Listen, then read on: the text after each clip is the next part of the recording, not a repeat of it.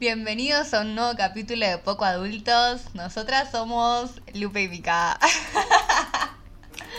Bailecín.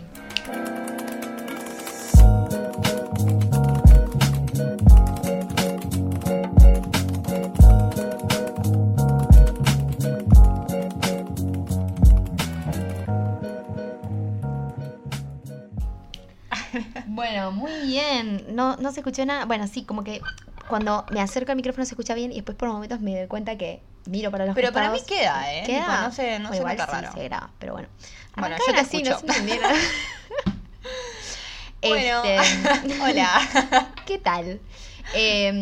Bienvenidos a una nueva semana. Me encanta cuando Mica dice eso, porque sí, claro, salimos los lunes. Salimos los lunes. Es como que ya los acompañamos desde el día 1. Me encanta. Sabemos que hay algunos que lo escuchan a la noche, sabemos que hay algunos que lo escuchan entrenando, que otros lo Los que escuchan van en el colectivo. En el colectivo. En me el encanta. subte. Me encanta. Cada uno tiene su momento. Así que eso. Hoy les vamos a contar un poquito acerca de un libro que nos interesa un montón, que se llama The Fourth Turning, es inglés, por favor, y en castellano es Teoría Generacional. No conseguimos el libro, queríamos tipo poner el PDF para que lo pudieran leer, pero no lo pudimos conseguir. Los autores son William Strauss y Neil Howe. Después igual todo eso lo vamos a subir. Pero es un libro que habla de 7 ciclos de generaciones y de cambios.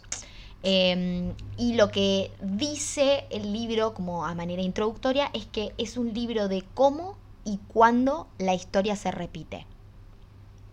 Ok. Es clave. O sea, estuve escuchando muchos podcasts y leyendo mucho sobre la ciclicidad. Sí. Y siento que es clave para este capítulo. Te doy el pie para que comiences. Me encanta porque acabamos de grabar un capítulo re como pesado a nivel emocional y energético. Muy drenante. Y ahora nos vamos a sacar un poco de risa. Ay, sí, lo necesitaba. Sí. Tuve mi cuota de llanto diario. Superado. Suficiente para mí. Bueno, el libro cuenta lo siguiente. La historia se repite en bloques de 80 años. Esto es lo que dice, como que lo que trae en propuesta el libro, ¿sí? Y, bueno, por supuesto que no es matemático, es algo aproximado, o sea, son bloques de 80 años, pero que pueden ser un poquito más, un poquito menos, no son 80 años clavados. Tipo aprox. Exacto. Es más o menos el tiempo de vida de un humano, que más o menos lo supongo, no sé si es así ya, por ahí ahora es un poco más, pero como que lo estimado del tiempo de vida de un humano es entre 90, claro, 80 años. Aproximadamente. Sí, más o menos. Y bueno, y a estos bloques de 80 años les llaman seculum, que bueno, obviamente no le vamos a decir seculum, pero es un buen nombre. Y bueno, vamos a decirle bloque de 80 años, porque es más fácil. Ok, una copregunta. Sí. En la astrología hay como... No sé mucho de astrología, pero había Tenemos que leído tener o un capítulo de escuchado... astrología. Tenemos que hacer un capítulo de astrología, Sí, que es muy interesante. Lo vamos a tramitar. Y nada, y siento que por ahí... Bueno, lo que voy es como que una vez escuché que hay como un planeta en el cual nosotros...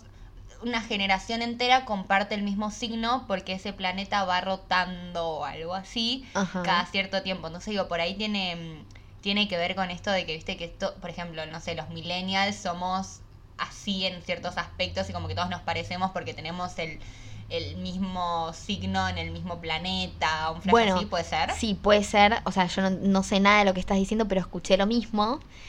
Así que bueno, alguien nos tiene que explicar. No, pero totalmente. O sea, a ver, la verdad es que nosotros pensamos mucho a la vida. Bueno, pasó algo.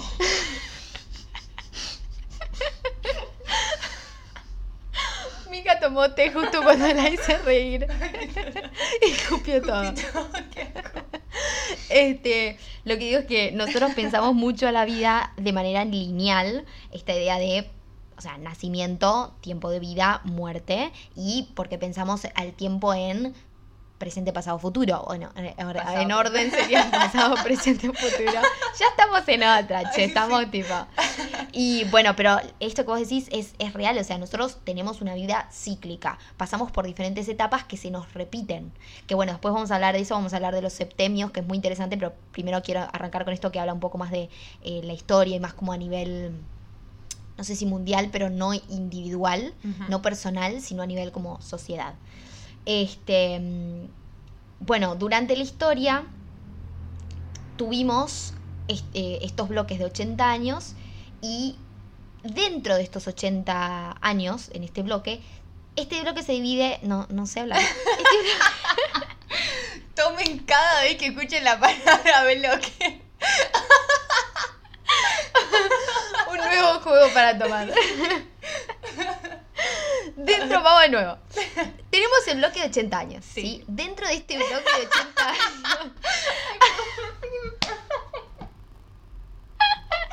Ok, dentro del bloque de 80 años hay se divide... 4 bloques. Cada uno...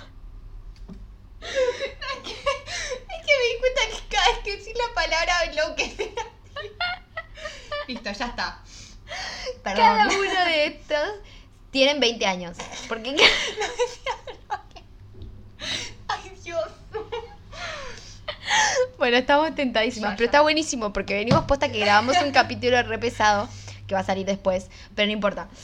La cosa es que, entonces, estos 80 años se dividen en 4, Ajá. 20 años cada uno. Cada uno de los bloquecitos. Sería el bloque grande y los Dividido en bloquecitos 4. chiquitos, Genial. 20 años cada uno. Y durante la historia, este libro muestra como este análisis de que tuvimos estos periodos y que son entre sí muy similares. Y vamos a como empezar a ponerle nombres de la manera en que ellos lo denominan, ¿no? En la primera generación de estos 20 años, o sea, pensando en estos 80, los primeros 20 El años. primer bloque, claro. Exacto. Le vamos a poner el nombre de cumbre. Ellos le dicen high, porque bueno, es en inglés. Y es una era que podríamos caracterizarla como optimista. Le vamos a decir la cumbre. La segunda etapa se llama el despertar, o en inglés awakening, y se caracteriza por ser apasionada, dicen así como es un momento de despertar a todo nivel, como puede ser espiritual, puede ser... lo que dicen es que es como muy individualista y como de separación con las instituciones. Y como que, bueno, un despertar de... Me doy cuenta de que capaz las cosas que me decían que eran de tal manera no eran tan así. Podríamos decir así. Y se caracteriza por ser apasionada. La tercera es el desengaño o unraveling.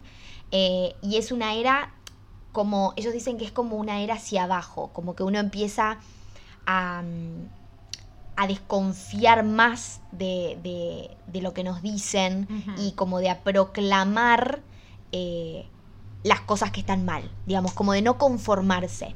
Como que este despertar se convierte en un, bueno, me estoy dando cuenta que estas cosas no son tan como me decían en el despertar, y en el desengaño empiezo a hacer cosas. Empiezo algo con eso. Empiezo a, no sé, tipo, como protestar, podríamos decir, como tomar acción dentro de estas cosas que me estaban, entre comillas, mintiendo, porque no están así, pero bueno.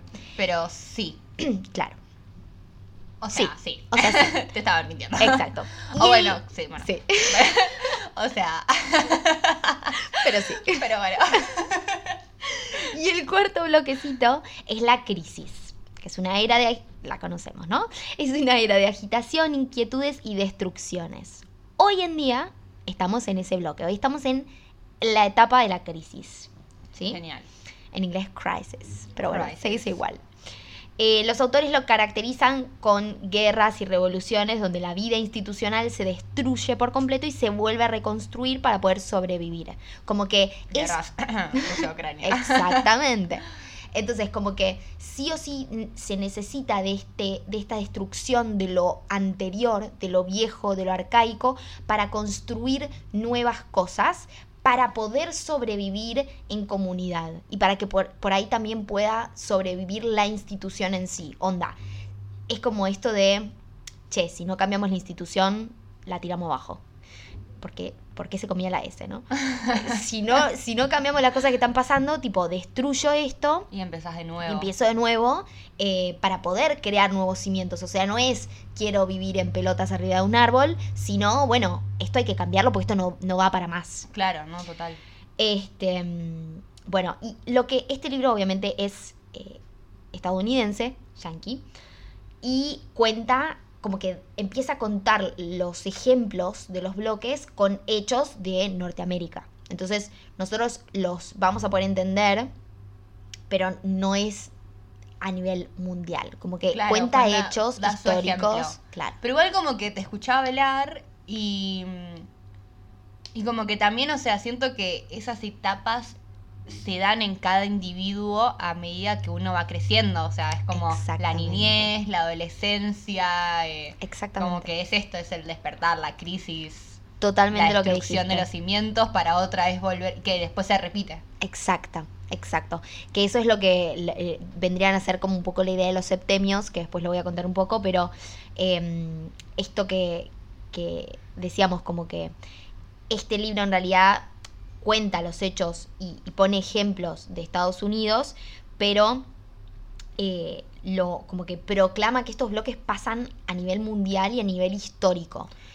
Como que no es algo que solamente, bueno, ponemos Después ejemplos podríamos yanquis. hacer tipo la prueba y Bueno, pensarlo con Argentina. Empecé a hacerlo, me costó un montón, pero bueno, después lo vamos a decir. Aparte, me costó un montón porque... Bien ahí, bien ahí.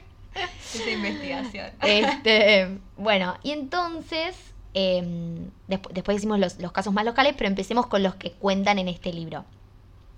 La cumbre pasada, o sea, el high, digamos, el primer bloque de los 20 años, empezó con la victoria de la Segunda Guerra Mundial en 1946. Y yo traje mi calculadora, porque no sé sumar, siempre digo lo mismo.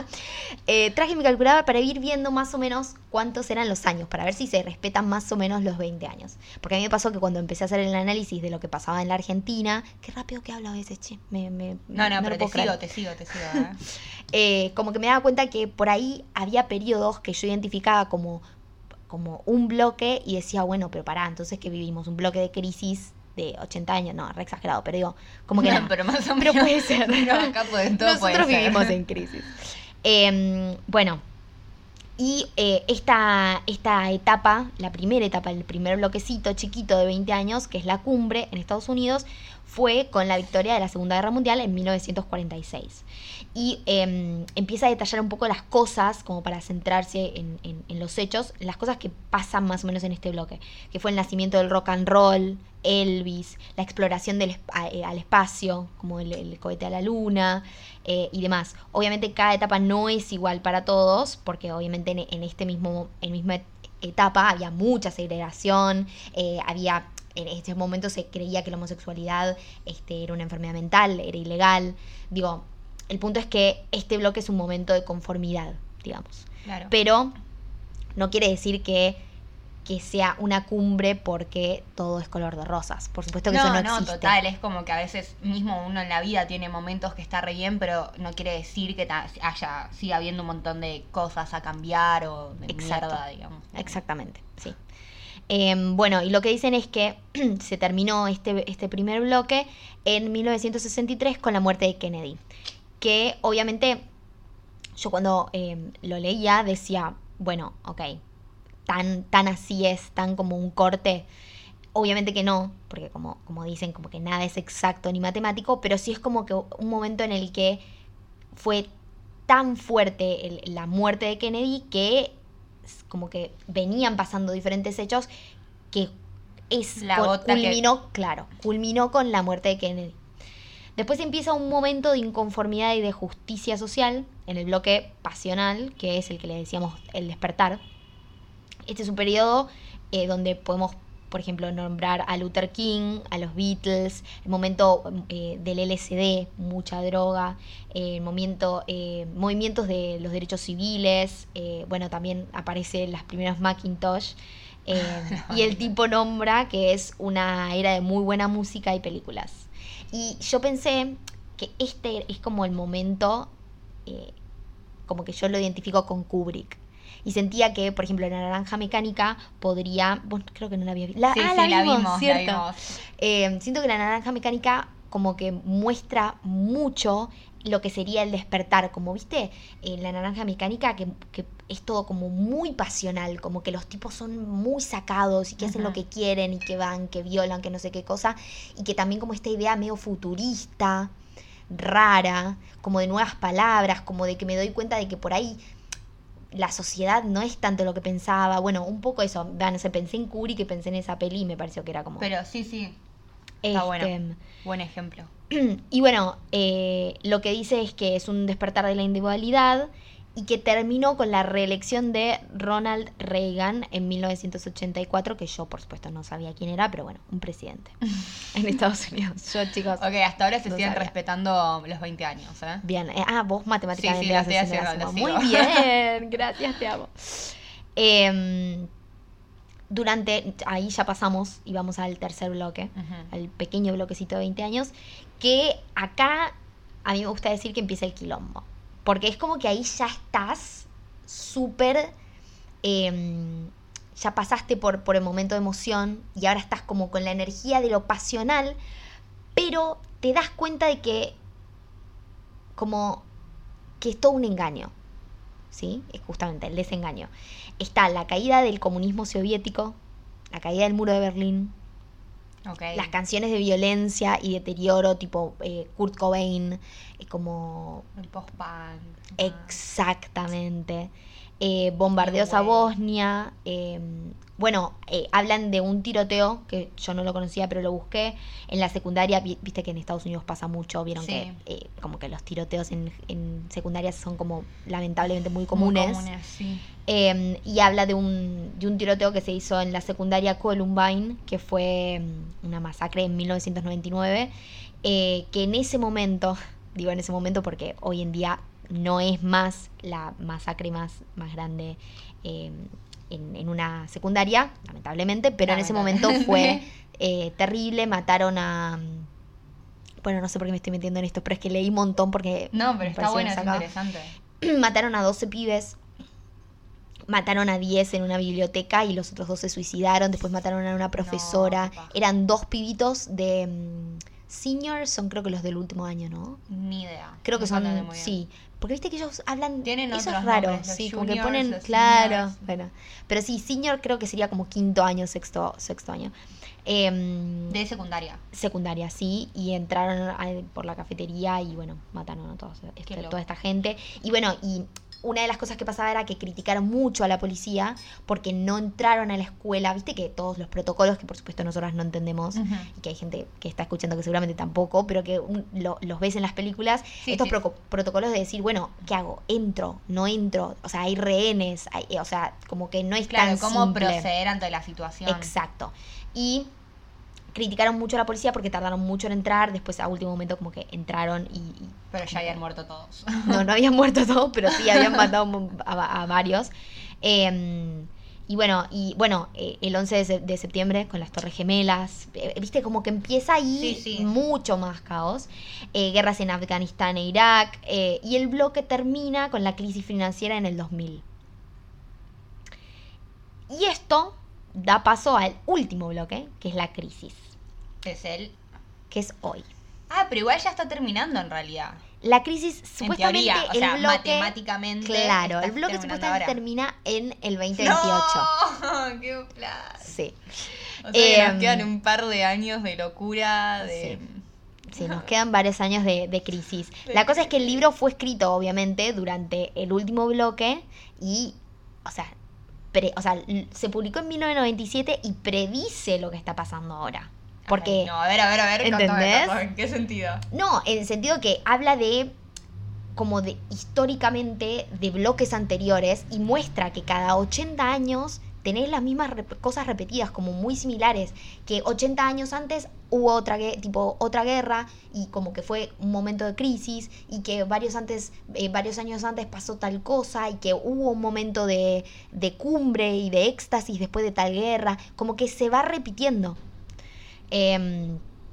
Entonces predice claramente, porque esto fue en 1997 que se publicó, predice que ahora íbamos a estar viviendo en una crisis y que técnicamente tiene que, entre comillas, terminar en 2028 aprox, obviamente un poco más, un poco menos, bla. Ok. Y como que básicamente, matemáticamente, nosotros cuando nos moramos estaremos en el tercer, o sea, en el nuevo bloque, en el tercer mini bloque, ¿no? Exactamente, en el desengaño. Oh. No podemos. No podemos morir en la cumbre. Ok. Sí. Y bueno, si pensamos como en lo que estamos viviendo ahora, obviamente todos sabemos que estamos viviendo una crisis, ¿no? Pero que estamos viviendo en una gran división política, obviamente pensando en Argentina, igual, a ver, es esto que hablábamos como en el capítulo anterior que grabamos hace un ratito, como que es todo tan global, está todo tan Sí, globalizado. es como es que difícil ya no hablar es- de Argentina Exacto. o de Estados Unidos. Es Exacto. como todas las relaciones internacionales afectan a todos los países por igual y pasa una guerra ahí y te termina afectando a vos. Es como... Exacto, y aunque no tenga que pasar, aunque no esté pasando cerca, se vive a nivel como muy emocional y sentimental porque lo ves a través de tus redes Con sociales. las redes sociales tenés acceso porque- minuto a minuto de lo que está pasando en todo el mundo. Exacto. Es impresionante. Pero bueno, una de las cosas que yo decía es esto, la gran división política. Nosotros en este país tenemos más de un 40% de pobreza. Bueno, obviamente tenemos que meter el COVID y la guerra Ucrania-Rusia, que es lo que estábamos diciendo. Y las que... 800 millones de guerras que están pasando en Asia y en África también. Exactamente. Entonces, ¿qué pasa? Con cada generación de estos bloques que fuimos hablando, de 20 años, suele tener un arquetipo específico que define a la generación. Ujú. ¿Sí? Entonces, que en el momento en el que nace la persona, por ejemplo, en la cumbre, los que nacen como en los primeros 20 años, que nosotros, obviamente esto no es siempre, pero nosotros le decimos los baby boomers, Ajá. ¿viste? Tiene el arquetipo del profeta. Y el tipo da un ejemplo, el que como que escribe como una explicación de este libro, de Bill Gates y de Steve Jobs, que predicen el futuro, como que, entre comillas, obviamente no, pero por ejemplo decían que en algún momento todos íbamos a tener computadoras. Claro. O incluso, ¿quién era? Creo que Bill Gates era, no lo anoté, que predijo el COVID 5 años antes. Como que dijo, che, esto va a pasar. Y... Igual ponele, hay una... Perdona, Sí. un paréntesis. Si te fijas en la historia, cada ciertos años se vive una nueva pandemia. No sé dónde lo había leído, pero tengo que investigarlo bien. Por ahí tiro un dato No, igual sí, ¿eh? cualquiera, No, pero remil, sí. creo que es posta, Claro. que cada, no sé, ponele 100 años, por decirte uno, se vuelve a vivir una nueva pandemia Sí. mundial. Sí, para mí es la naturaleza que... Bueno, no, igual el COVID se es comprobado que no es naturaleza, pero para mí la naturaleza medio que nos quiere expulsar. Sí, sí. Que está perfecto, los rebanco. Es como la nivelación. Rebanco la no sé, naturaleza. Bueno, Mata a todos. claro, matemos, ya fue, tipo, dejemos la tierra en paz. Los creadores de este libro son boomers. Y bueno, busqué otros, como que hayan nacido como en este periodo. Y ejemplos son Abraham Lincoln, Roosevelt, bueno, Putin. No, me Putin estás es jodiendo boomer. que Lincoln vivió en la nación. No, de otro bloque, tipo de otra historia, no, pero claro, sería yo como de dije, este ¿qué? primer... ¿Cuántos años? Es como de este bloque, pero Claro, de muchos bloques de 80 años para Ok, atrás, genial. ¿ubicás? Pero es como o sea, tiene este mismo arquetipo. Pero que te creía, era tipo, bueno. Hola, Lincoln. Lincoln tiene la edad de nuestro padre, más o menos. No. Bueno, y Donald Trump. Después, bueno, hay un montón de otros, pero esos son como los que busqué que yo por lo menos conocía. Icónicos, Claro. sí. Después tenemos la generación X, que son los del periodo del despertar, o sea, Nuestros padres. del segundo. O nuestros padres son baby boomers. Nuestros padres son boomers. Ok. Sí. En realidad depende, porque viste que es como que llega una fecha, como que Sí. a un año, así que depende. Poner mi padre sí, mi padrastro sí, pero mi madre y mi madrastra, creo que No. ninguno de los dos no creo que sean boomer. Como que ahí por unos años. Claro, sí. Bueno, y el arquetipo de los que nacen en el despertar, que son la generación X, son nómades. O sea, el arquetipo es nómade. Y el ejemplo que da el tipo yo sigo diciendo el tipo, pobre hombre, no sé el nombre, pero porque no decía en ningún lado, como que... ¿El autor? No. No, los autores sí, pero el que como que explicaba este libro. Ah, ok. No decía el nombre porque como que no lo decía que era... Anonymous. Sí, se ponía como un nombre así raro. Después igual si quieren lo subimos, pero el ejemplo que da es de Elon Musk, que construye cosas que nos mueven de un lugar al otro, como por ejemplo autos, cohetes, etc. Tesla. Exactamente. Y bueno, yo busqué otro famoso nómada que es John D. Rockefeller, pero que Rockefeller, tipo, no es, por ahí voy a decir una remil locura, pero no es tipo el de los edificios. Flashé por ahí una banda. Pero siento que hay un edificio que se llama el Rockefeller Center. Siento por ahí que no es tiene un nada que ver. empresario muy influyente pero no estoy segura qué hizo el chabón. Ok, porque claro, ahí lo estoy abriendo igual, pero como que no sé, tipo, sé que es un multimillonario, de hecho uno dice, bueno, pero no soy Rockefeller, pero como que no sé qué tiene que ver, porque sí, sabemos que es un inversor, tipo, trabajar en una petrolera, bueno, bla, pero como que no sé qué tiene que ver con este arquetipo de nómade. No importa, lo vamos a investigar, ustedes pueden investigarlo. Sí, después subimos, tipo, en Instagram algo sobre Rockefeller. Exacto. John D. Rockefeller. Sí. Era un magnate americano y filántropo. Sí, y dice que era un empresario, trabajaba en una de petrolera. Las personas más ricas de Estados Unidos. Exactamente. Pero no sé qué tiene que ver con el ser nómada. Supongo que tendrá algo que ver, no lo sé. Pero bueno. Quizás simplemente tenga que ver con que por ahí tenía muchas empresas y como que promovía claro, porque es movimiento como en sentido no tan literal, sino como en todos los sentidos del movimiento, así como todos los sentidos de ¿cuál era el anterior, me dijiste? ¿Cómo eran los despertar? anteriores? Sí. No, el este es despertar en la cumbre. De la cumbre. Es como también no en el sentido no es literal de la palabra, pero sino como... Claro. Exacto. Así que eso, Rockefeller.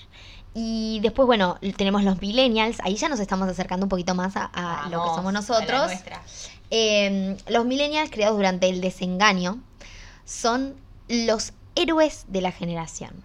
Son supuestamente los héroes guerreros de la Segunda Guerra Mundial, pero de nuestra generación. O sea, los que fueron los guerreros de la Segunda Guerra Mundial fue hace 80 años...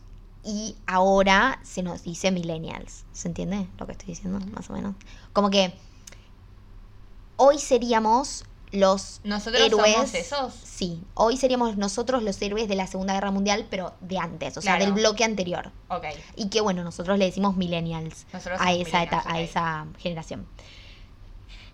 Cuestión, el tipo del ejemplo de Malala, que por si no la conocen es una activista pakistaní que fue la persona más joven en recibir un premio Nobel. El premio Nobel... Sí, bueno, sí, obviamente. Bueno, ponele, pero bueno. Y otros ejemplos son Kennedy, Jefferson, bueno. Y bueno, ahí te tiro algunos como yanquis. Conocidos, claro. Y como que uno puede identificar. Y en la crisis tenemos a la generación Z. Con el arquetipo de artistas que no sabemos qué van a hacer porque estamos viviendo los grandes ahora. memes. Los grandes memes. O sea, el meme es la nueva expresión artística de la nueva generación. Totalmente. Todo el humor, toda la historia, todo el drama, toda la tristeza, el odio, la bronca, la alegría, todo pasa a través de los memes. Es increíble. Sí. Y bueno, esto de que como que no sabemos porque estamos transitando en ese momento en el que se desarrolla la vida de los de la generación Z. Pero el arquetipo es el del artista, como que es eso. O sea, que a nosotros nos queda, somos los héroes, digamos, de todo lo que está pasando. O entramos dentro de los artistas. Claro, yo me siento como en el medio. Como que ponele, yo soy todo. Supuestamente somos generación Z. Ok. Nosotras. Pero como que no me siento tan identificada. Pero porque son periodos muy grandes. Y además justo estamos en el medio, estamos en la transición. Entonces es como que siento que en la transición, viste, es cuando estás en un signo u otro que tenés la energía de ambos. Exacto, porque aparte ponele, supuestamente los de generación Z hoy en día tienen entre 6 y 24 años. Y como que no tengo nada en común con una persona de 6 años. El que tiene 6 años es realmente un nativo tecnológico. Y nosotros estamos ahí. No somos nativas tecnológicas. No nacimos con celular, no nacimos con una tablet pero, o sea, a ver, vivimos el cassette, vivimos el VHS. Claro, tuvimos toda la transición, como que tuvimos lo mejor de los dos mundos. Exacto. Hannah Montana. Hannah Montana, muy, muy importante. Bueno, y en el bloque de hace 80 años, el ejemplo que da es de Bob Dylan, que bueno, cantante, y a Toni Morrison, que es una novelista. Y bueno, después otros ejemplos que busqué es Martin Luther King, que también es de la crisis. Bueno, y después el tipo explica que el libro empieza a mostrar esto que te decía al principio, como de los patrones, empieza a contar para atrás qué pasó en el bloque anterior, qué pasó en el bloque anterior, y como que vos ves, obviamente los autores delimitan según lo que ellos consideran que es el momento en el que empieza la otra etapa del otro bloque. Pero es como que, entonces, basándonos en la historia, más o menos podemos predecir lo que va a pasar y también podemos evitarlo. Puede ser. Puedes evitarlo, pero una de las cosas que dicen en el libro que a mí me parece re linda, pero bueno, porque yo, como siempre digo, como que me gusta la crisis. Me gusta. ¿Sí? A mí sí me copa. Y una de las cosas que dicen, que me parece lindo y además me parece lógico, es que las crisis, por más chotas que sean, no dicen ellos, no dicen por más chotas que sean, eso lo digo yo, pero dicen que son necesarias porque como que despejan los aires para nuevos comienzos, que sería la próxima cumbre. Sí, pero siento que también es como que de cierta manera te dice, bueno, que pase lo que tenga que pasar, y ya cuando, no sé, tipo, si siempre vivimos la misma crisis del mismo malestar social, la misma guerra, la misma como inseguridad, como sabemos que está mal, podemos cambiarlo. Y por ahí vienen otras crisis. Eso es lo que digo. Y es como por ahí no repetir la misma, porque siempre Eso repetimos la misma. Estoy la completamente misma hambruna, de acuerdo. la misma pobreza, la misma desigualdad social. Sí, estoy completamente de acuerdo. Pero yo creo que el punto es como que esos procesos que vos también decías que los tenemos en la vida, que ahora voy a contar un poquito de eso porque si no me voy a quedar sin tiempo, pero... Dale. Apúrate. Es bueno, como que... por dos. Que como que esta idea de que se puede... A ver, si vos empezás en un momento de ponerle bienestar, ¿sí? Que sería la cumbre. Y después te das cuenta de que en realidad no es todo color de rosas, que nos tiramos pedos con olor.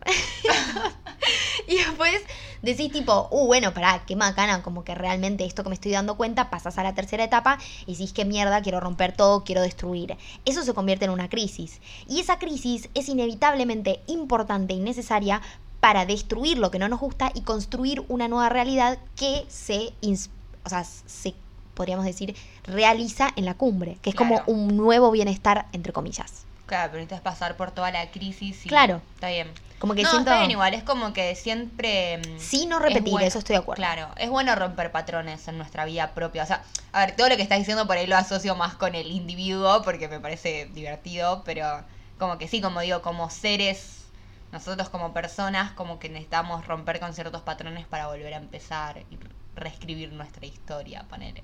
Exacto. Exactamente.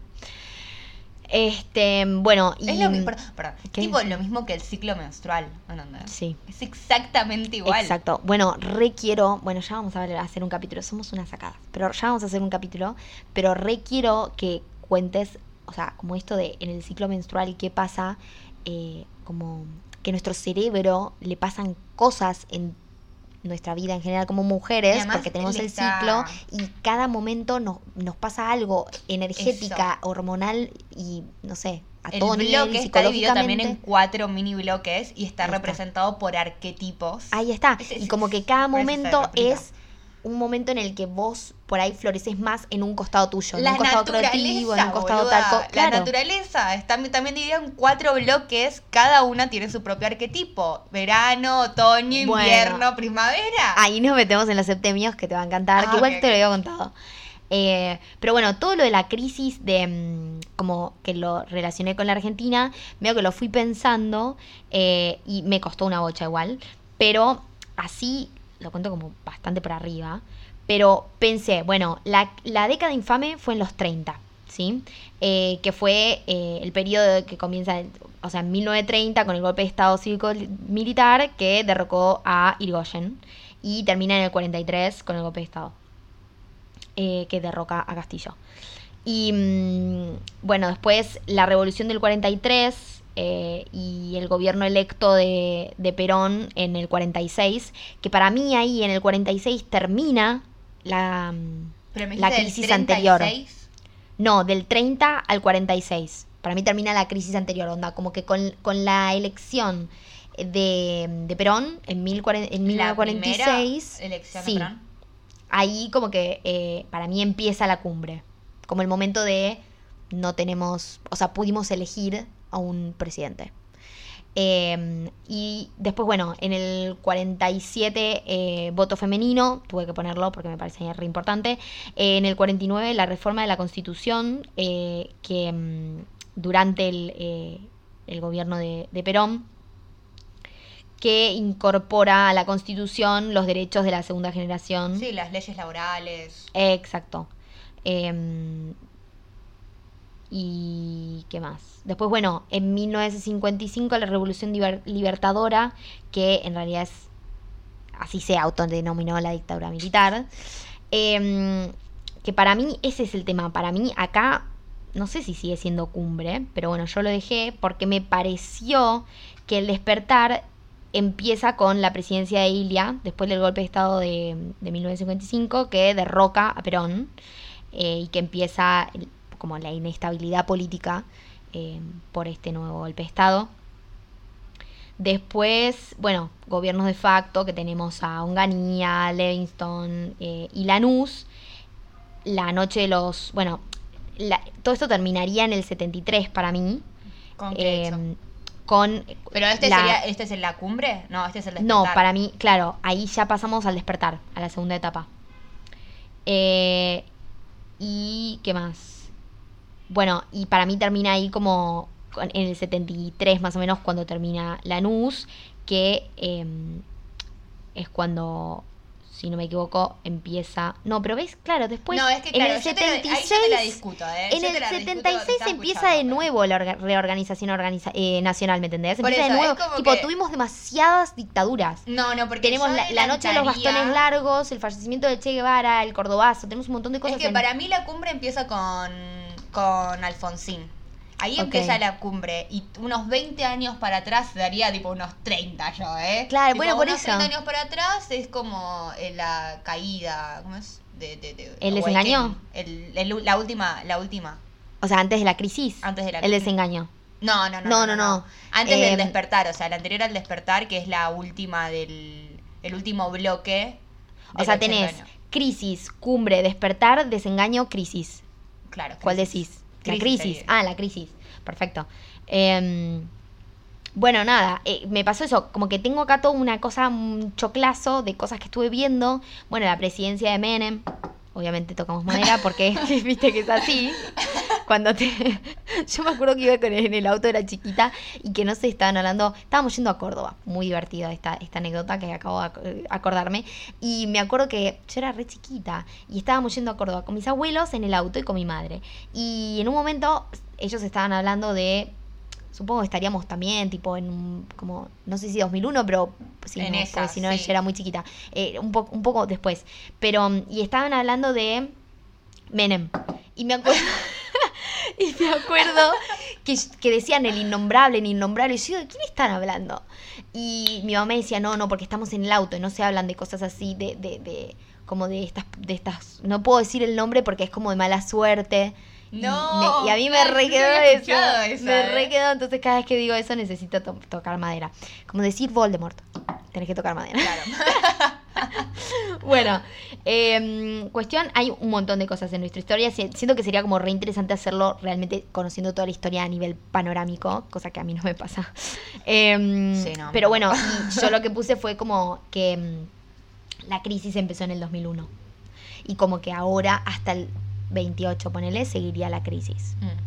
Claro. Pero bueno, obviamente eso es completamente... aproximado, y además, bueno, por ahí somos un país en el que identificamos que nuestra crisis dura 50 años. Claro, no sé, puede ser. Somos diferentes, los argentinos somos orgullosos. Pero bueno, estaría bueno como hacer realmente... Sí, obviamente. Nuestras crisis son especiales. Sí. Bueno, y haciendo como un pantallazo rápido, porque no quiero extenderme. Me estoy quedando sin batería. Vamos a cargar la compu. Voy a pausar un toque. Bueno, volvimos de una breve pausa que necesitábamos, era muy necesaria. Sí, ¿hace cuántas horas que ya venimos hablando, eh? Como... Un montón. Varias. Un montón. Bueno, septenios y crisis. Los septenios son periodos de 7 años por los que pasamos los humanos, al igual que con estos bloques que veníamos hablando. Ok, dentro de los bloques los dividimos en 7. No. Olvídate de lo que acabo de contar. Esto Es algo nuevo. Estos son Perfecto. septenios, porque así como hablamos de los bloques a nivel era, a nivel como histórico y a nivel como social, ahora vamos a hablar un poco de qué pasa en nosotros individualmente como ok. personas. Como esto que estuvimos hablando de la naturaleza, esto Genial. como más interno nuestro. Pero bueno, igual que los bloques, shot, nosotros en nuestras vidas como individuos tenemos periodos cíclicos también. Así que esos son los septenios. Y ahí pelo mi cuadernito, porque esto no lo tengo escrito. Sacaste la gráfica, Tengo varios dibujitos que, bueno, vos me ayudarás por ahí a explicarlos, porque por ahí no se entiende cuando lo digo. Pero básicamente podemos pensar nuestra vida como si fuera una espiral, ¿sí? Y el espiral empieza en el medio, ¿sí? Y va yendo para afuera, va yendo para afuera, va yendo para afuera. Se va agrandando. Exactamente. Y el centro, o sea, donde empieza el espiral, es cuando nacemos, ¿sí? Este espiral lo dividimos en 4, como si fuera una cruz, pero no cruz tipo de tachar algo, sino cruz como... Tipo Cruz Jesús. Exacto, algo así. Y estos periodos de 7 años se dividen, como vos dijiste, en primavera, verano, otoño, invierno. Ajá. Muy bien, ella predice. Entonces, desde que nacemos hasta nuestros 7 años es la primavera de nuestra vida. De los 7 a los 14, verano. De los 14 a los 21, otoño. De los 21 a los 28, invierno. O sea, ¿qué quiere decir el invierno? Ella sufre. Nosotros ahora estamos en nuestro invierno. Estamos en el invierno de nuestra vida, ¿sí? ¿Qué pasa? Una vez que terminaste el invierno, volvés a la primavera. Claro. Entonces, de los 21 a los 28 estás en el invierno y de los 28 a los 35, no estoy haciendo la matemática rápida, es importante que lo sepan, lo tengo anotado. De los 28... Mi cerebro no funciona así. No, esa no es la velocidad que manejo. De los 28 a los 35 tenemos la primavera de nuevo, de los 35 a los 42, bueno, Y así sucesivamente. Exactamente. Hasta, bueno, ¿qué morimos? morís, claro. Exacto. ¿Qué pasa? Cada etapa de nuestra vida representa algo, ¿sí? Entonces, podemos, así como se representan con la primavera, el verano, el otoño y el invierno, eso significa algo. Entonces, la primavera es un despertar, seguimos con estas palabras, es un despertar de nuestra curiosidad, es el nacer, el nacimiento. Es como toda la etapa en la que uno es más esponja y empieza a adquirir todo, digamos. ¿sí? Genial.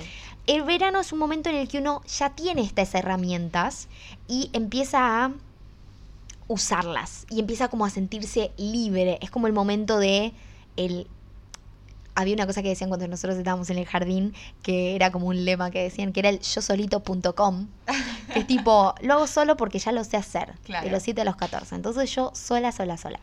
De los 14 a los 21 es el otoño. ¿Qué pasa en el otoño? Secundaria, dudas. Me va el otoño. Empiezan a caerse algunos ideales. Uno empieza a darse cuenta que, tipo, mi madre no es una superheroína, mi padre no es el héroe que pensaba que tenía, son humanos. Y dentro de eso tengo que ver, tipo, quién soy.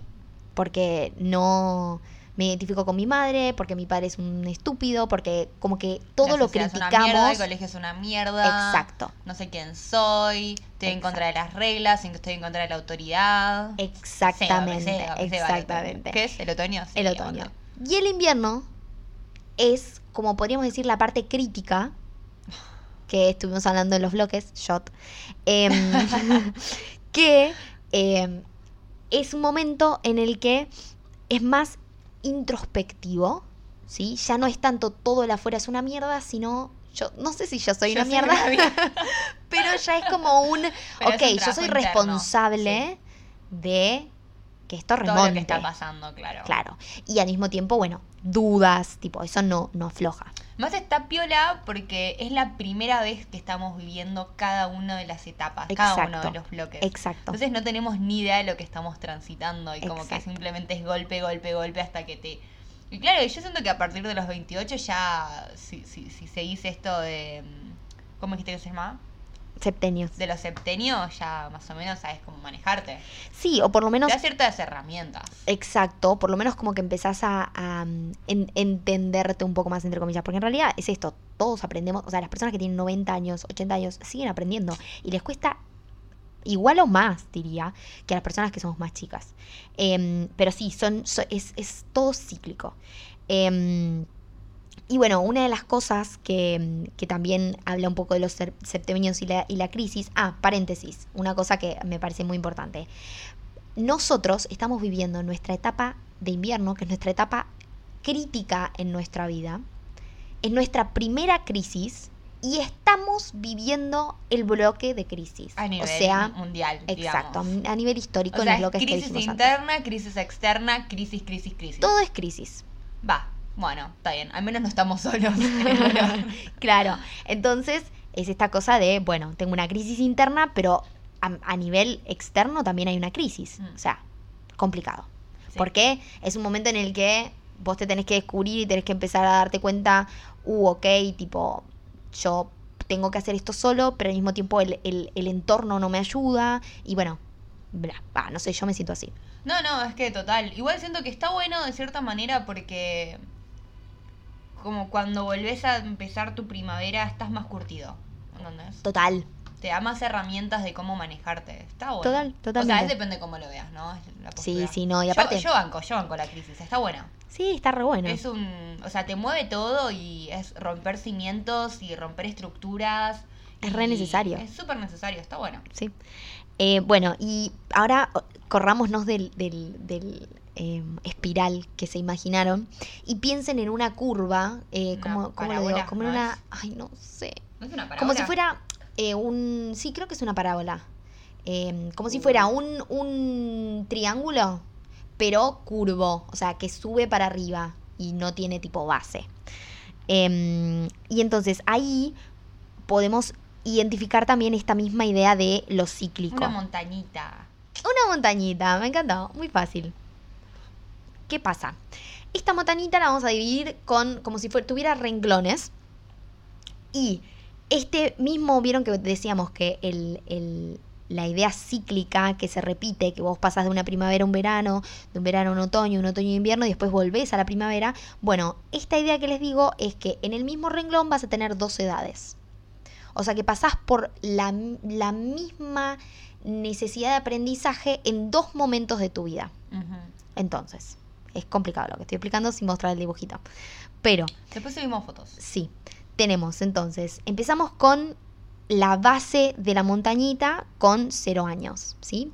Y experimentamos el cuerpo. Ese es el momento en el que empezamos a reconocernos, el típico momento en el que el bebé se da cuenta que tiene pies, que empieza a gatear, que se da cuenta que puede agarrar cosas, que empieza a probar nuevos alimentos después de la leche materna o no materna. Y ese momento se va a repetir después, pero después lo vamos a decir. Después pasamos a los 7 años, ¿sí? Porque entre los 0 y los 7 es el cuerpo. Se siguen respetando los mismos, claro, los 7 años. Septenios. Entonces el cuerpo es de los 0 a los 7. De los 7 a los 14 es el poder. Es el momento en el que, esto que yo decía, yosolito.com, me doy cuenta que yo puedo hacer todo. Yo soy un ser individual separado de mi madre y en realidad como seres no tenemos ese apego con nuestros padres, no nos damos cuenta que nuestro padre es otra persona, pero con nuestra madre no. Y entonces es como ese momento de desapego, de yo puedo solo, yo lo hago solo porque puedo hacerlo, no necesito que me hagas tal cosa, esa necesidad de experimentar lo que es el poder, de mostrarte, mismo, sí. Exacto. De los 14 a los 21 tenemos lo psicológico, que encima lo psicológico en nuestra etapa de otoño, claro, vos con tu cabeza. Claro. Yo pienso, o sea, en la secundaria. Vos estás en la secundaria y todo interno, todo para adentro, tipo, ¿qué hago? ¿Qué soy? ¿Qué mierda? Tipo, es tipo las grandes preguntas te surgen. Claro.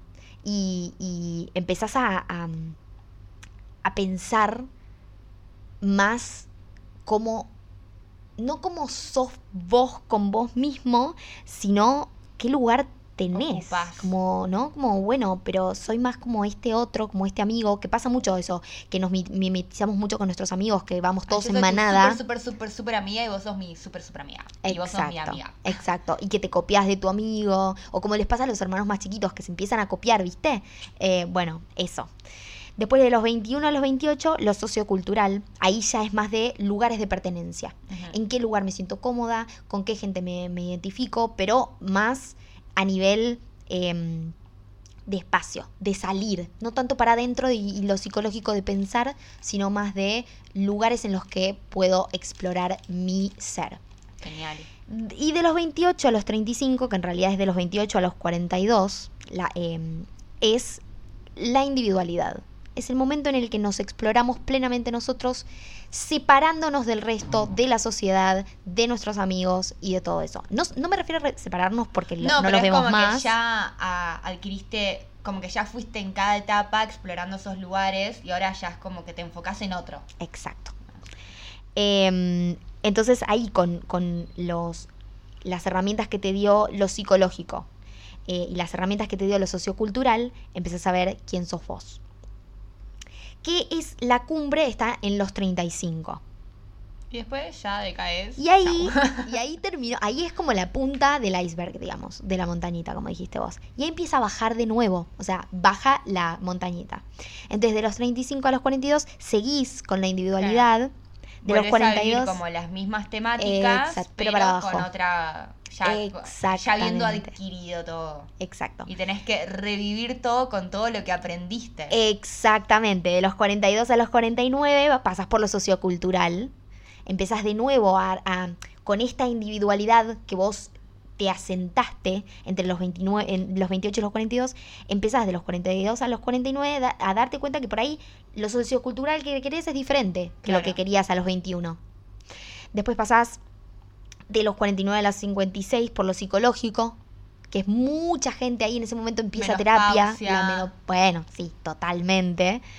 De los 56 a los 63 empieza el poder, que es el momento en el que la gente se empieza a jubilar, pero empieza a querer seguir haciendo cosas, porque te sentís capaz. Entonces decís, no, yo puedo, yo lo hago, pero bueno, en realidad empezás a darte cuenta que por ahí empezás a dejar, empezás a dejar de poder hacer las cosas que podías hacer antes. Claro, no tenés.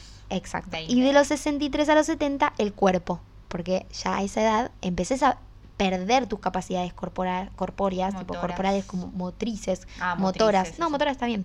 Como las conocías, y también es un nuevo descubrimiento. ¿Qué cosas puedo hacer? ¿Qué cosas no puedo hacer? Lo que te contaba el otro día de la abuela de mi amiga que decía, che, ¿puedo saltar? No sé si puedo saltar, probemos. Es que siento que muchas veces uno piensa, ¿no? Como el ser viejo, me pasa, ¿no? Como el ser adulto de una manera como tan trágica y perdí todo esto y como que ahora tengo el tiempo pero no tengo la capacidad física, pero al mismo tiempo es como redescubrirte y como que por ahí reconectar con tu niño que eras en esa época y a través del juego poder redescubrirte vos como persona. Eso es excelente. Boludo. Ay, qué lindo. Así que bueno, eso es como un poco, no fue para nada sintético, pero de hecho nos fuimos al carajo con el tiempo, pero bueno, más o menos es eso. Y una de las cosas que mi abuelo dice, que me encanta, lo amo a mi abuelo, es que todos en algún momento de nuestra vida somos una larva, hijo de puta suena, pero tipo, todos en un momento somos una crisálida y en algún momento somos una mariposa, como que necesitamos sí o sí ese aprendizaje, esas etapas para poder encontrarnos a nosotros mismos, que no quiere decir que en un momento te encontrás y listo, porque es aprendés toda la vida. Sigue como cambiando todo el tiempo y como somos seres cíclicos, como que el entorno nos va cambiando, nuestra manera de ver las cosas y siempre estamos aprendiendo del resto y aprendiendo de nosotros, es como... Exacto. Es un intercambio mutuo y constante, no para nunca. Ajá. Entonces, bueno, eso. Bueno, bien ahí, me encantó. Siento que por ahí como para darle fin, es esto, habitar la ciclicidad como parte de nuestra esencia del ser humano es fundamental, entendernos no como nacemos y morimos, sino es como que constantemente renacemos y morimos y renacemos y Exacto. morimos como nuevos seres. Y Exacto. es eso, habitar que las cosas cambian y que por ahí estamos viviendo un momento de mierda, pero ya todo pasa. Sí. Y hay que aprender a adquirir las nuevas herramientas y como no cerrarnos al dolor y habitarlo, pero no quedarnos con esa. ¿Qué sé yo? Exactamente. Me encantó. Fin. Y con eso, bueno, podemos cerrar. No tenemos tiempo para una pregunta hoy. No, está bien. Se la pierdan. Pero bueno, no paré de hablar. Me pasa. Los que me conocen lo saben. Nos encanta. Bueno, Bueno, nos muchas vemos. gracias y nos Sí. vemos en el Próximo capítulo.